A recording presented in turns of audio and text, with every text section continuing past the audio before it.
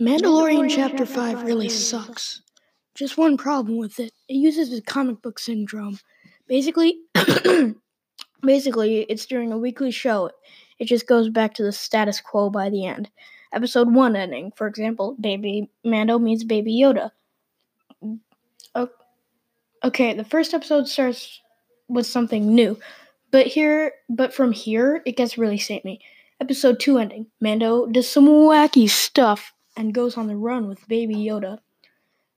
Episode 3, Mando goes on the run with Baby Yoda. Episode 4, Mando goes on the run with Baby Yoda. Guess what the next one is? Guess. Mando goes on the run with Baby Yoda. I've had a problem with the show since I got it.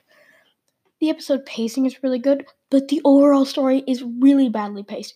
And it still has 90% on Rotten Tomatoes.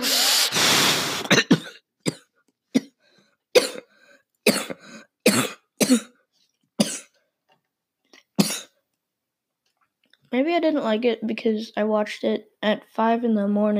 while I had strep throat and had a cold and was suffering. Maybe if I watched it with a more comfortable setup, I probably would have liked it.